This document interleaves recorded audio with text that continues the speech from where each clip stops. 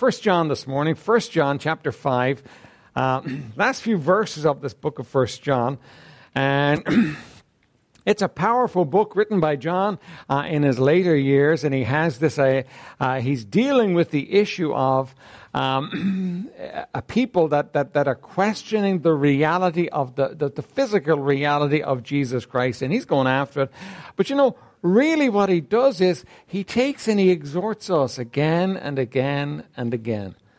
And in his closing remarks, they're not like many of the other epistles. He doesn't send greetings like Paul does to all the people that are around. In his closing remarks, he has some powerful knowledge, understanding, and help for us. And then he closes in the strangest way. He says, keep yourselves from idols. Keep yourselves from idols. Imagine, after all that he said, he closes with something as simple as that. And we'll deal with that and we'll take that into mind. But verse 18, we're going to read from verse 18 through verse 21. We know that whosoever is born of God sinneth not. But he that is begotten of God keepeth himself, and that wicked one toucheth him not. And we know that we are of God, and the whole world lieth in wickedness. Oh, don't you know that today? The whole world lieth in wickedness. And we think we live in the worst day ever. You know what? John recognized it. That the whole world lieth in wickedness. And we know that the Son of God is come and hath given us an understanding that we may know him that is true. And we are in him that is true, even in his Son Jesus Christ. This is the true God and eternal life. Little children, keep yourselves from idols. Amen. Father, would you bless us? Or when you look to your word, we want you to help us, Lord, because we're not able for it. Lord, we have needs and we have burdens. And Lord, oftentimes the last place we look to is you for the answer to our problems. And Lord, we can fritter away so much of our lives, Lord, searching for things that aren't there, things that can't satisfy, for blessings that never will be. When, Lord, we are in the greatest blessing of all. We are in you. Now, Lord, would you help us as we look to your word to realize and to lay hold upon truth, and, Lord, that it might make a difference in our hearts and our lives, Lord, today. In Jesus' name we pray. Amen. All right, so as we look at this epistle, we got three we knows coming up. We know three things, right? The first thing that we know is we know our position. We know that whosoever is born of God sinneth not, but he that is begotten of God keepeth himself, and that wicked one toucheth him not. And we know that we are of God, and the whole world lieth in wickedness. So we know some things that or at least we ought to know some things. Have you ever found that you look at Scripture and what Scripture says, and it tells you something about yourself that is true because the Scripture says it, but you're not actually aware of? You're not actually aware of these things as being true. So let's go through them for a second here, these things that we know. First thing that we know is we know that we're free from sin, right? We know that whosoever is born of God sinneth not. We're free from sin. Now, do you feel like that today? I mean, have you struggled with sin in this past week and you're saying, yeah, well, I know that's what the Bible says, but Pastor, the truth is in my life, that's just not true. Have you struggled with sin this week that has come between you and God, and you know it, and maybe you even grieve over it, and you think, oh, I wish that were the reality for my life, but it just doesn't seem to be. Well, the Scripture is always true. And when you come up against an experience in your life that is different from what the Scripture says, the Scripture is true and you're not. And you've got to reconcile your life with what the Scripture says. Right? Now, it says there, whosoever is born of God sinneth not, and he that is begotten of God keepeth himself. And then we'll look at another point, that the wicked one touch him not. How are you doing in this area of sin? How are you doing in this area of sin? And be careful about the rationalizations. Be careful about the comparisons. Remember before you were saved, you were a good guy, you were a nice woman. Why? Because there were several people that were worse than you that you knew. And what you did was, you compared yourself with them, and because they were much worse than you, you were okay. Right? Well, it's not like that. See, the reality is, the truth is that if you want to compare yourself with anyone, you've got to compare yourself with God, and then we all fall far short. We just don't make it. We just don't have it. And the rationalizations, that go around, well, you know what? You're not perfect. Well, the reality is everybody sins. And the reality is, that God doesn't expect perfection from you. And he understands and all the rest. And while there's a truth in there, there's also a lie as well. Right? The truth is that God loves you and he'll forgive anything you do if you come to him.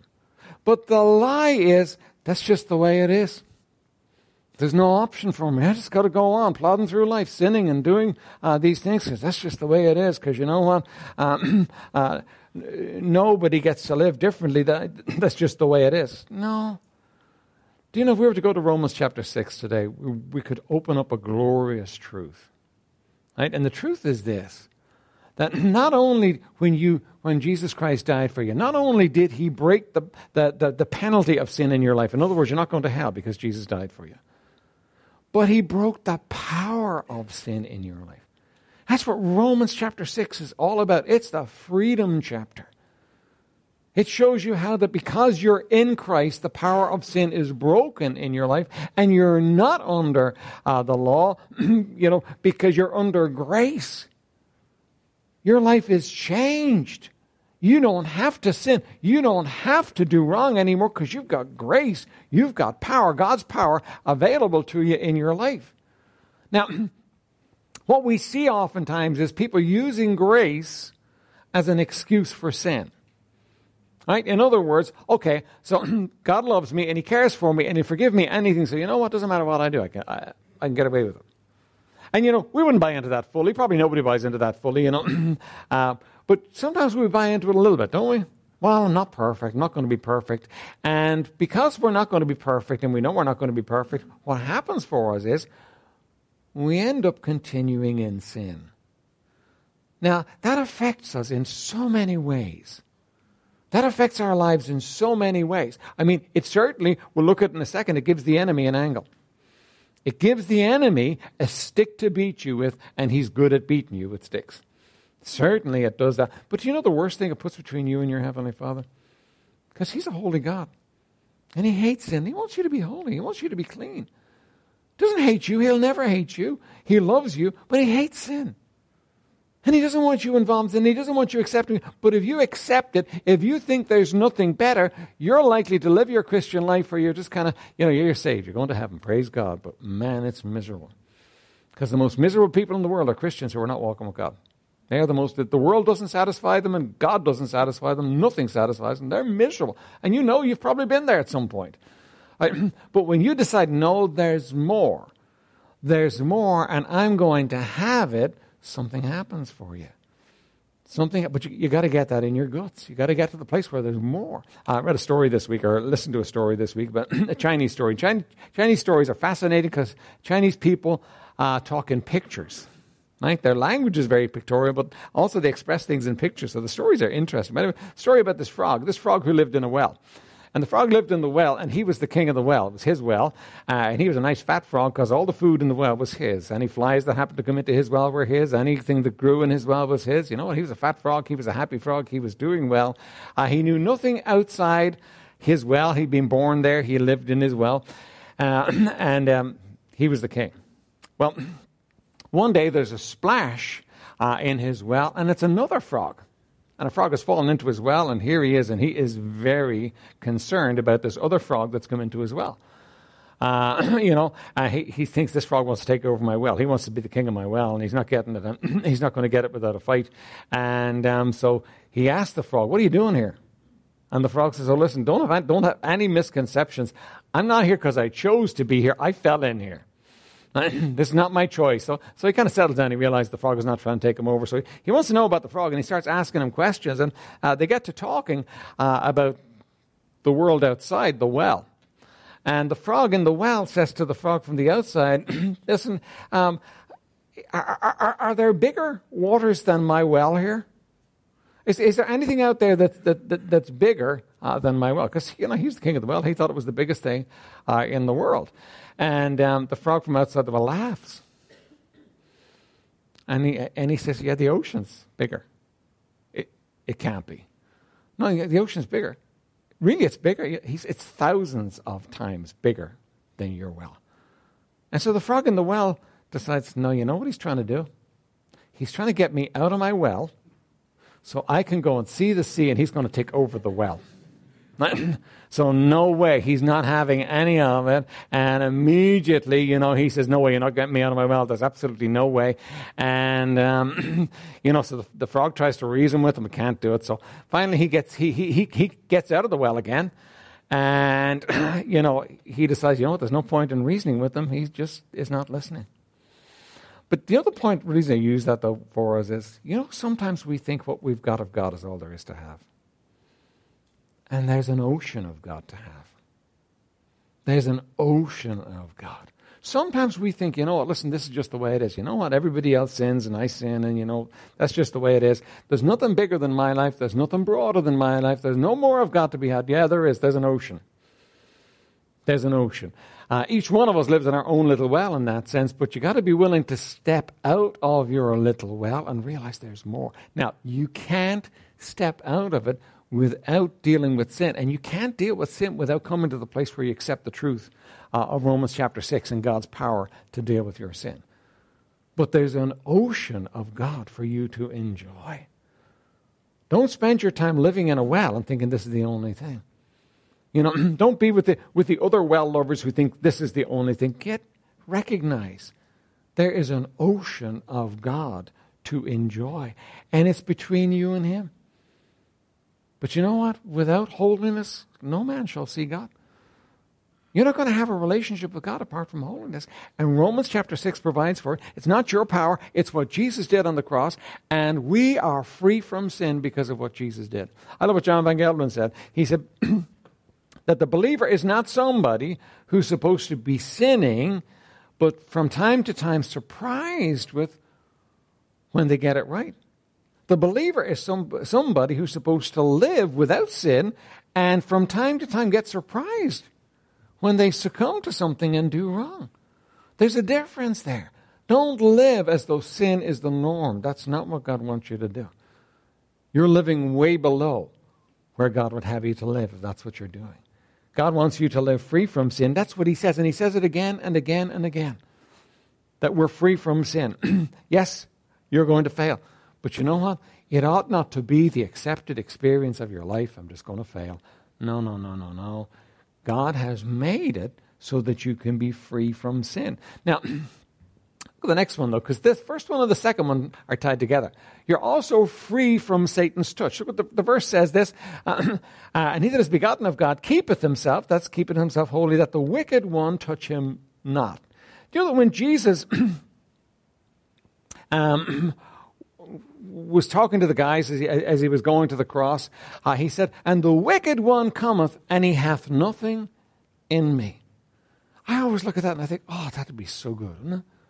Wouldn't that be just so good? Imagine our guys that are over in Rio at the moment, the Olympics committee, they're over in Rio at the moment. Imagine they knocked on your hotel room door and they said to you, we need you to come down to the station. We've got some questions to ask you about the tickets that were sold.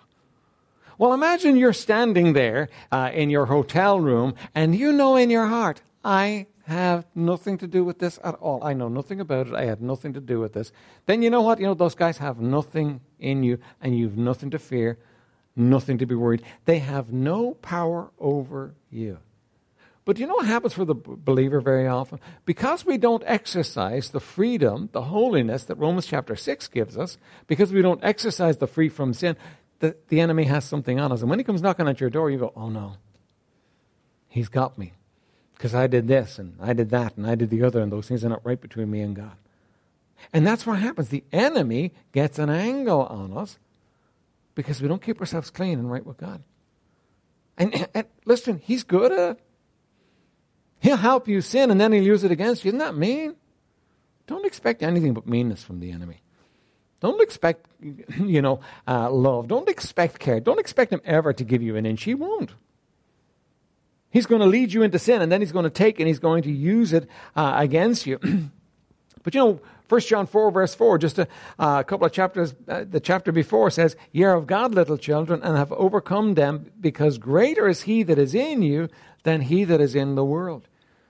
You see, you can live holy, and you can live without Satan touching you. You can live without Satan having anything on you. Listen, when you sin and confess it, what does God do? He forgives it.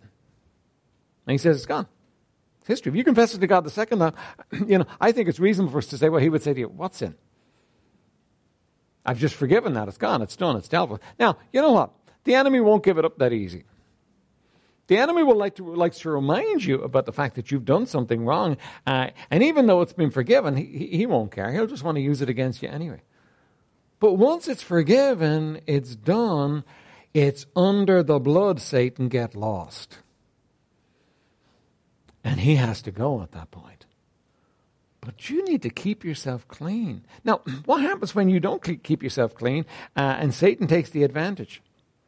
Well, he will use the advantage to push you as far as he possibly can. As far from God and as far into ruin as he possibly can. Every time. If you and I only understood who we're up against, we wouldn't give him that much advantage in our lives. We would stay clean and stay close because we desperately need it. If we had lions roaming about in the streets, you know what? You'd be careful going to your car, wouldn't you? You'd be looking up the road and you'd be looking down the road, and some of you'd probably be living in the church if there were lions roaming around in the streets. You'd never go home. Because, we'd be careful because those things are dangerous. Well, he's a spiritual lion, the Bible says, and he is out there. So we need to be careful, lest he gets an advantage over us. You see, we know our position. We're free from sin and we're free from Satan's touch as long as we stay close to him. And then we're free from the world's power. You see, the world has a huge pull and has huge power, and the system wants to run things, and it wants to run everybody, and it wants to run you, and it wants to run me. It just does. But you know what? Because of Jesus, I'm free from its power. Now, what does it mean to be free? Let's think about this thought for a second. I'm not governed by it. I'm not ruled by it. Now, I'm not talking about the laws. I'm talking about the world, the system that wants to suck you in and use your life. I'm free from it. I'm not ruled by it. I don't have to be ruled by it. Jesus said this. He said in John 16:33, "These things have I spoken unto you, that in me ye might have peace. In the world ye shall have tribulation, but be of good cheer. I have overcome the world." Now think about it for a second. Jesus says you can have peace in the world. Do you know that Jesus is absolutely amazing? I was going to say incredible, but that's not true, is it? He is credible, very credible. Jesus is absolutely amazing. Now, how is he amazing? It's just in so many ways. Let me just give you one example. He is amazing in that when they took him and accused him falsely and beat him and sent him to the Romans to be judged and cried out for his blood and had him scourged and crowned with thorns and abused in all those awful ways, he never lost his peace. He never lost his peace. Never once does he react like you and I would react. If he did, boy, would they have been in trouble. He never loses his peace. Never. You know what? You and I don't have to lose our peace. Don't we lose our peace over so many things? Doesn't the world get under our skin?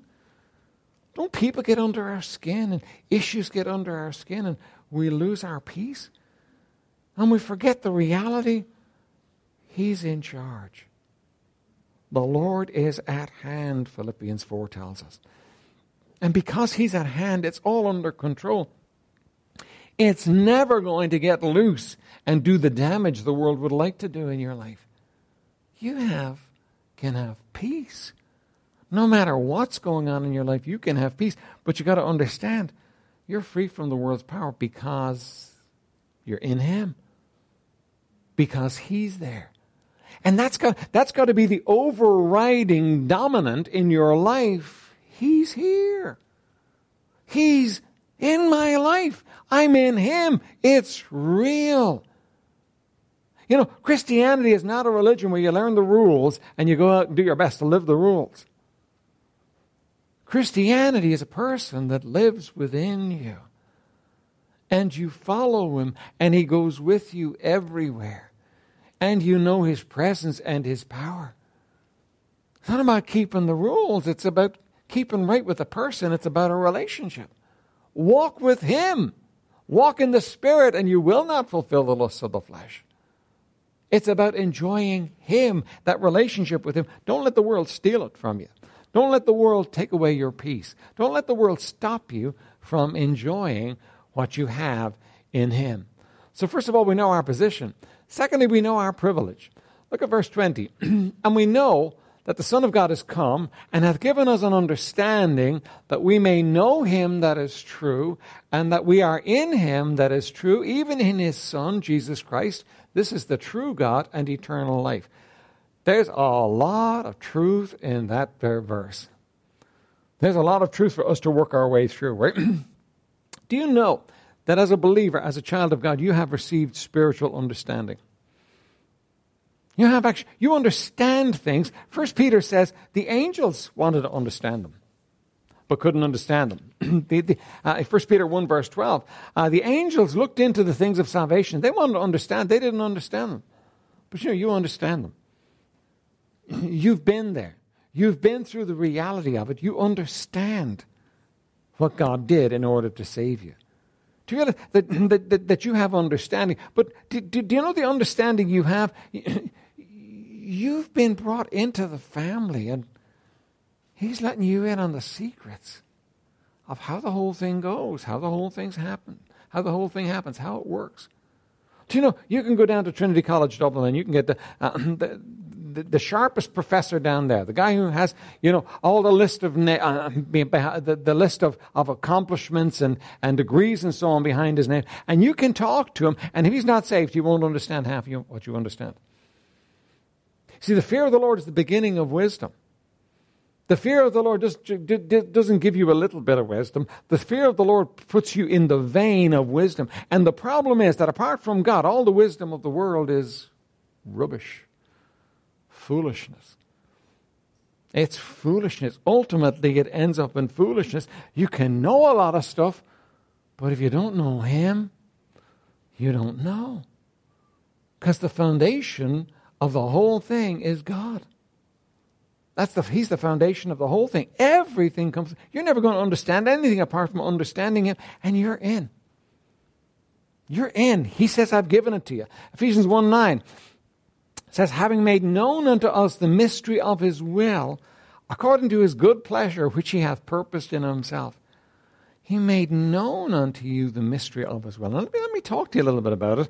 Let me read some other verse, and I'll talk to you about it for a second. Right? Ephesians 1:17 says that the God of our Lord Jesus Christ, the Father of glory, may give unto you the spirit of wisdom and revelation in the knowledge of him, the eyes of your understanding being enlightened, that you may know what is the hope of his calling and the riches of the glory of his inheritance in the saints. Do you know that if you had to pick a field of study in the world to study that would be the most beneficial and the most satisfying, if you had to pick any field of study, the field of study is going to be the Word of God and the things of God. Because that's what makes life work. Now, here's the thing. You as a child of God, you may say, well, Pastor, really my education was not up to much. I spent more days out of school on the hop than I spent in school, and, I didn't learn all the things I was supposed to learn.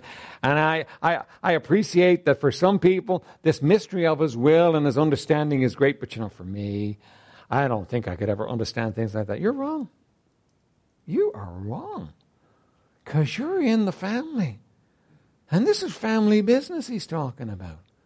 And he's brought you in so that you can understand these things. And he wants you to understand the mystery of his will. And if I were to talk to you, if you're saved today, and I were to talk to you about the mystery of his will, we could converse back and forth about salvation. And you know what your understanding of it is? Quite a lot. Now, you wouldn't want to go on a TV show and explain to everybody in the audience all about salvation and the intricacies of predestination and all this. You wouldn't want to do that because you're not confident to do that. But when it comes to you understanding salvation, God loved you. You were a sinner. You deserved help. But he sent his son Jesus to die for you. And he did And one day you received it, and now you know him.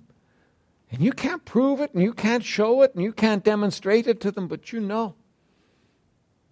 You know for sure you're his and you're going to heaven. And you know what? You understand the mystery of his will. But do you realize there's more?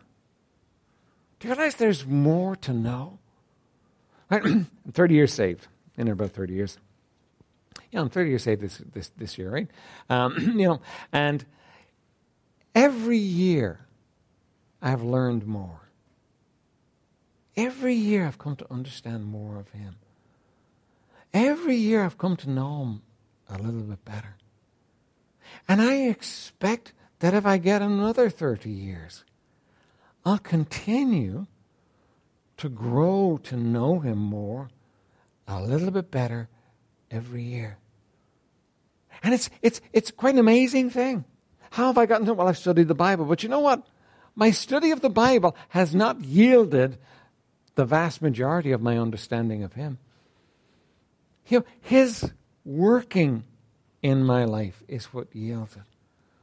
God working in your life is what yields your understanding of him. And you know, what I find is he's working things in my life and I'm seeing them in Scripture. And aren't you too?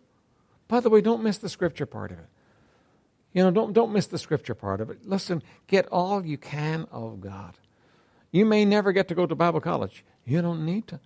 You may never get to go to university. You don't need to. If you take this book and become a scholar of this book and spend your time reading and studying and understanding the God of this book, you know what? You'll be one of the wisest people on the planet. Because this is the only place that wisdom is found. It's found in this book. But you can get to know, and you can continue to grow and to understand him for the rest of your life. And there's always something new. You know what? You never get tired of him. And he never gets tired of you. The more time you spend with him, the more you want. The more you get to know him, the more he reveals.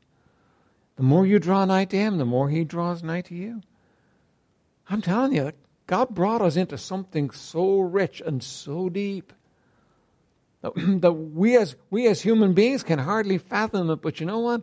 What's happening is he's working in your heart. He's working in your life. You're growing. You're getting to know him better. You're getting deeper in him. And it goes on for life. You know what? God's given you a privilege. He's given you a privilege of knowing, of understanding. Secondly, though, second part of that privilege is, first is we receive spiritual understanding. The second part is we know the true God. Now think about it. Do you know that people all over the world have worshipped a God, thinking it was the God, and oftentimes it was not a God at all. You know, there's all kinds of differences out there, and there's all kinds of foolishness out there, because we talked about it. The enemy has sown all kinds of false religions and false thinking out there as far as God is concerned. But you get to know the true God. You get to know the God who is God. You get to know the God who is the true God. And do you understand that that's the most important, the most wonderful, and the wisest thing you could spend your life doing? Do you understand this? Let me read you what God says in Jeremiah 9:23. Thus saith the Lord, let not the wise man glory in his wisdom. You know, you could be wise. You could be a very wise person. God says, don't glory in that. Don't glory in your wisdom. Neither let the mighty man glory in his might. You could be able to bench press 350 pounds and you say, man, I'm strong. I can do it. God says, don't glory in your strength. Don't glory in your strength. Let not the rich man glory in his riches. You could have so much money that you could buy a house for everybody in this room. And God says, don't glory in that. Don't let that be what you glory in. But let him that glorieth glory in this, that he understandeth and knoweth me. Do you know what the glory of a man is?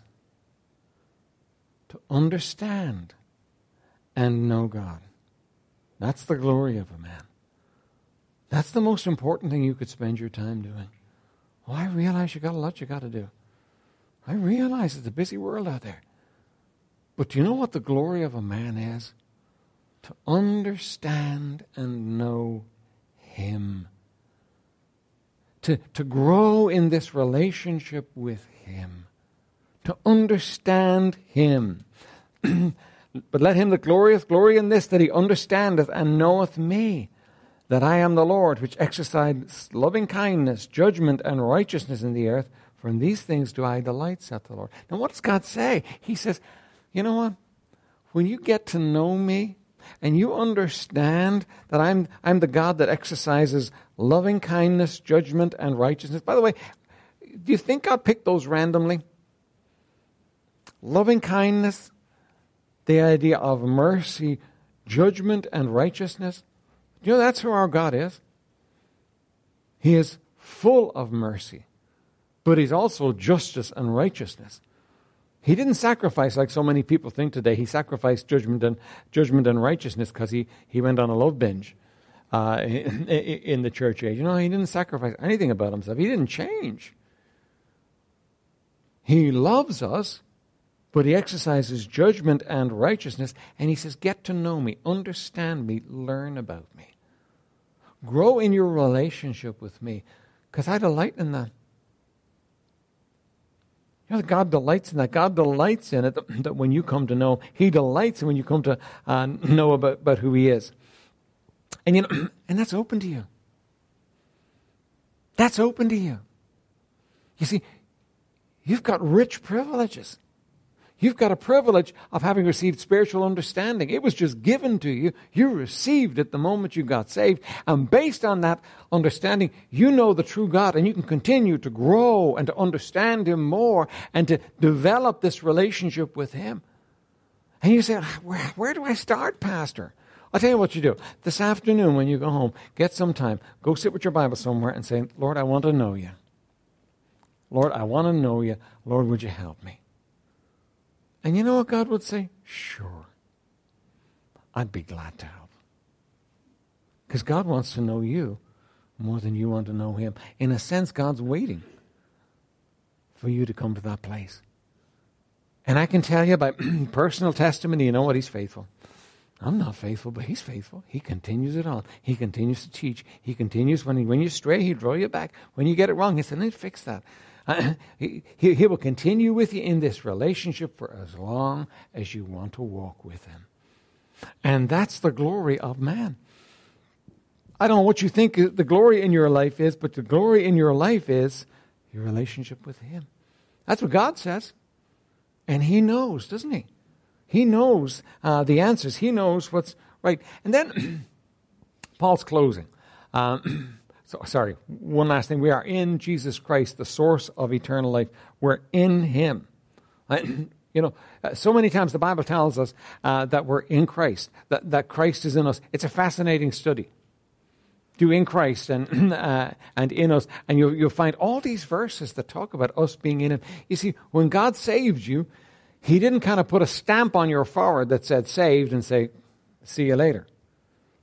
He came to dwell. He came to live with you, and he put you in him. So this relationship that we're talking about, you know what? It's there. It's real because you have him. You have the Spirit of God. And then he closes, don't worship idols. Little children, keep yourselves from idols. Now, I'm sure you don't. I certainly hope you don't have a little idol of anything in your home, a statue to some saint or a statue to some holy person in your home that you worship. I hope you don't do that. That's wrong. That's breaking the commandments. Nobody should do that, right? I hope you don't do that. But you know what? That's not the beginning and end of idols. Here's what an idol is. An idol is anything in your life that's more important to you than God. That's an idol.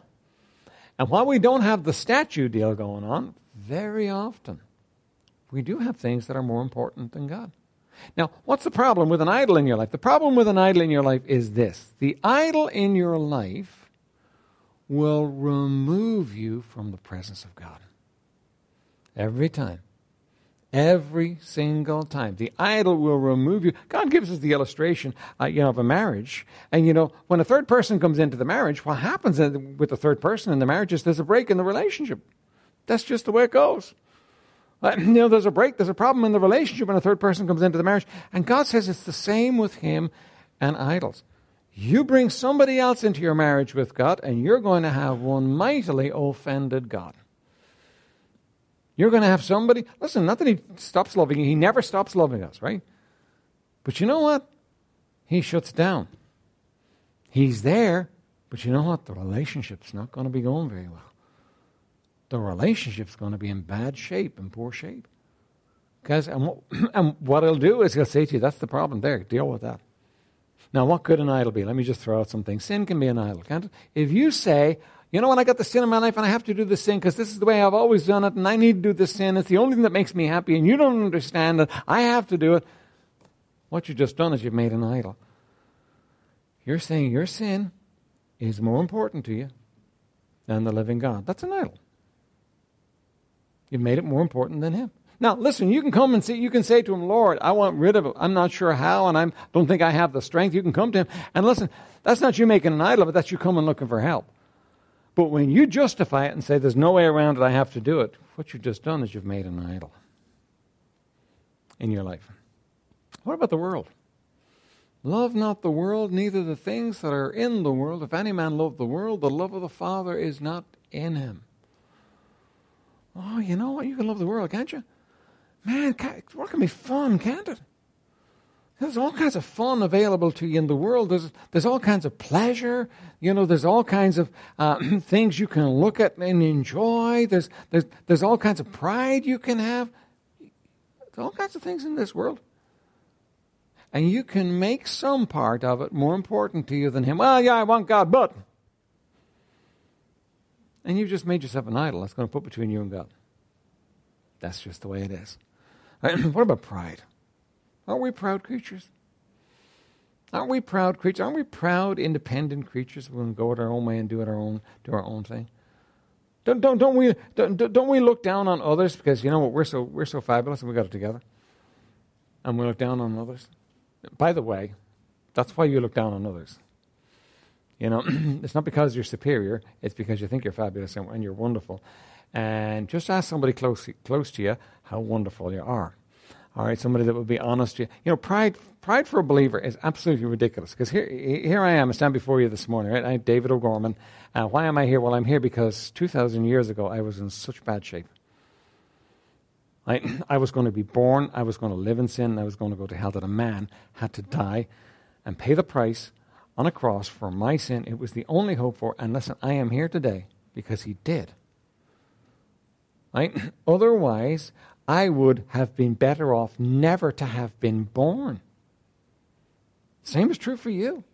Because you'd be better off not to be born than to be born, live your life, and go to hell. And, listen, what have I got to be proud of? What could I possibly be proud of? What could you be proud of? What makes you better than another? If you're better than somebody else, it's just because that's what you were given. But you know what happens to your pride? Your pride comes between you and God. It's an idol. You make yourself an idol in your pride. It comes between you and God. And God looks at you and God says, oh, where do you get off? I gave you that anyway, so what are you talking about? What have you got that you were not given? And if you were given it, then why do you boast as though you had done it yourself? What makes you better than somebody else? The Bible says the 6 things that God hates, and then he throws in one extra for good measure, right? 6 things that the Lord hates, yes, 7 are an abomination for him. What's the first thing he names? Pride. Do you know the number one reason people are going to be in hell? Pride. I don't need that. And probably everybody in this room that is saved had that reaction at some point. I don't need that. I'm a good person. I'm okay. And unless you got over your pride and said, yeah, you know what, I stink. I do need that. You can't get saved. All of us need salvation. None of us are good enough. But you know what happens for believers? Believers let their pride rule their lives. They won't give in. They won't yield. They'll consistently look down on other people. They'll think they're better and so on. And they don't realize that what's happening is they're putting between themselves and God. That God hates pride. Now, God loves us. That's good. When it comes to pride, that may not be so good. Because when God loves you and he sees something in you that's going to be a problem, sooner or later he's going to deal with it. Amen? You've been there, haven't you? Sooner or later God says, that's it. Okay, we're going to deal with this thing now. And, when God decides to deal with something, he is ruthless in love. You and I don't have God's guts. Right? You and I don't have God's guts when it comes to dealing with stuff. God, he just doesn't swerve. He doesn't change. He says, no, you're my child. I want this straightened out. You need this straightened out. We're going to deal with it, and he'll deal with it until it gets straightened out. Now, you know what would be good for us? If we dealt with pride before God did. Humble yourself before the mighty hand of God. Recognize who you are. And by the way, here's what you'll do. You'll recognize who you are before God, and then you go out and you be proud with other people. You haven't really done it. You haven't done it. You see, 1 John is telling us all the time that the reflection of your relationship with God is going to be demonstrated in others, in people. So when you're proud with other people, you're still proud. You need to go back and get it dealt with because it needs to be dealt with. Pride will put between you and God. What about relationships? Can you make a relationship more important than God? Yeah, you can. Somebody you're willing to do wrong to please because you want to please them more than you want to please God. They're an idol. And by the way, you know what? All the idols eventually come down.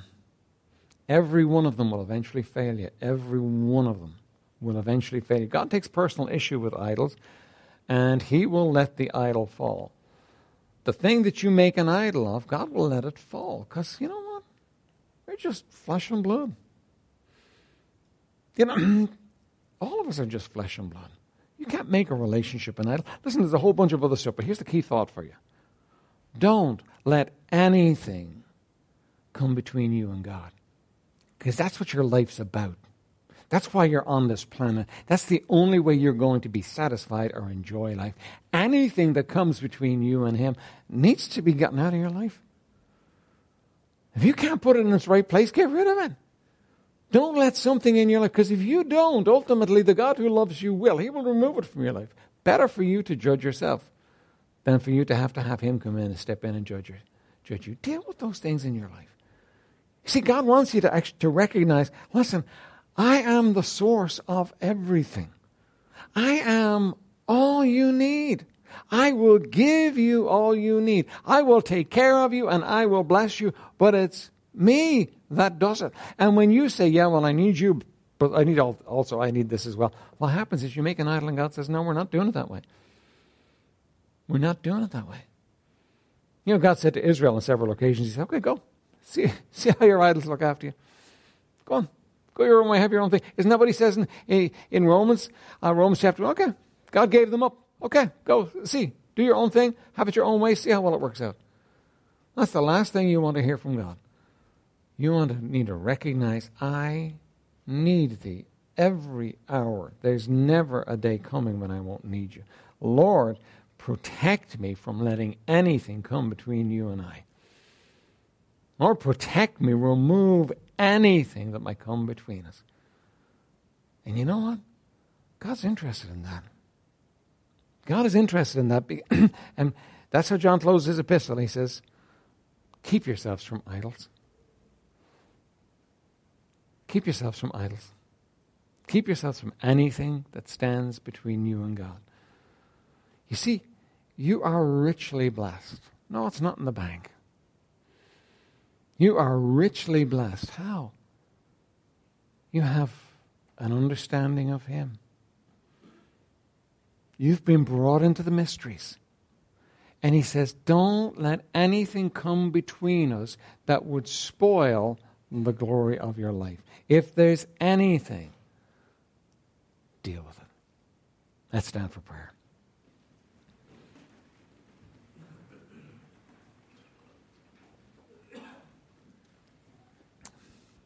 Father in heaven, we do thank you, Lord, for this day, and thank you, Lord, for this epistle, Lord, and all the sweetness and all the love that comes through it, and all the challenge.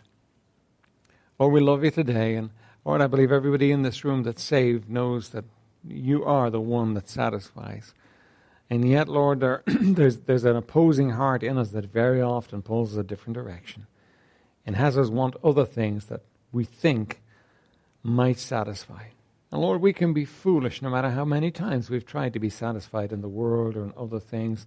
We can go back again and try again. Now, blessed Spirit of the living God, would you step into hearts right now and deal with those, Lord, that have something today that stands between them and you. And, oh, Lord, may it be taken away, may it be rejected, may it be a deal done. And, Lord, for those today that don't know you as Savior, Lord, may today be the day when they cry out to you. May today be the day when they come to the place, Lord, where they recognize their sin and they recognize that you sent your Son to be a Savior, and they cry out to you, and, oh, Lord, would you save? Would you do that mighty work? Now, blessed Spirit of the living God, we're looking to you and asking you to work in our hearts in these moments. Just keep your head bowed and your eyes closed, and just do business with God right now between you and him. Just talk to him. Don't let the moment pass when the Spirit of God is kind enough to step down from heaven and to speak clearly to you. Oh, listen. Don't let the moment pass. Just speak to him. Do business with him.